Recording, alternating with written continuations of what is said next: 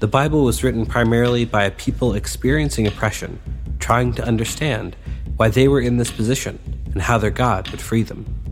They took the ancient stories handed down by their forebears and retold them in light of their own situation, critiquing, adding, subtracting, and changing the stories to bring about a revolution. The Bible is a leftist book about the liberation of the oppressed. Our own interpretations in the West have likewise critiqued, added, subtracted, and changed the myths handed on to us by the authors of the Bible to fit our status quo.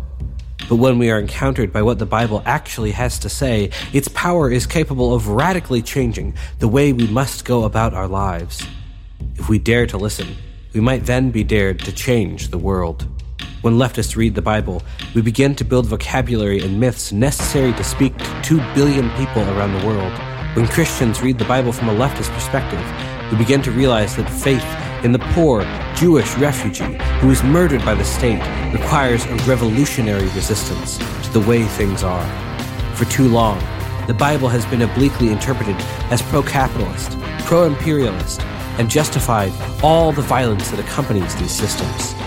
We are choosing to read the Bible from a leftist perspective because that is what the God who has already defeated sin and death calls us to do. Welcome to the Word in Black and Red.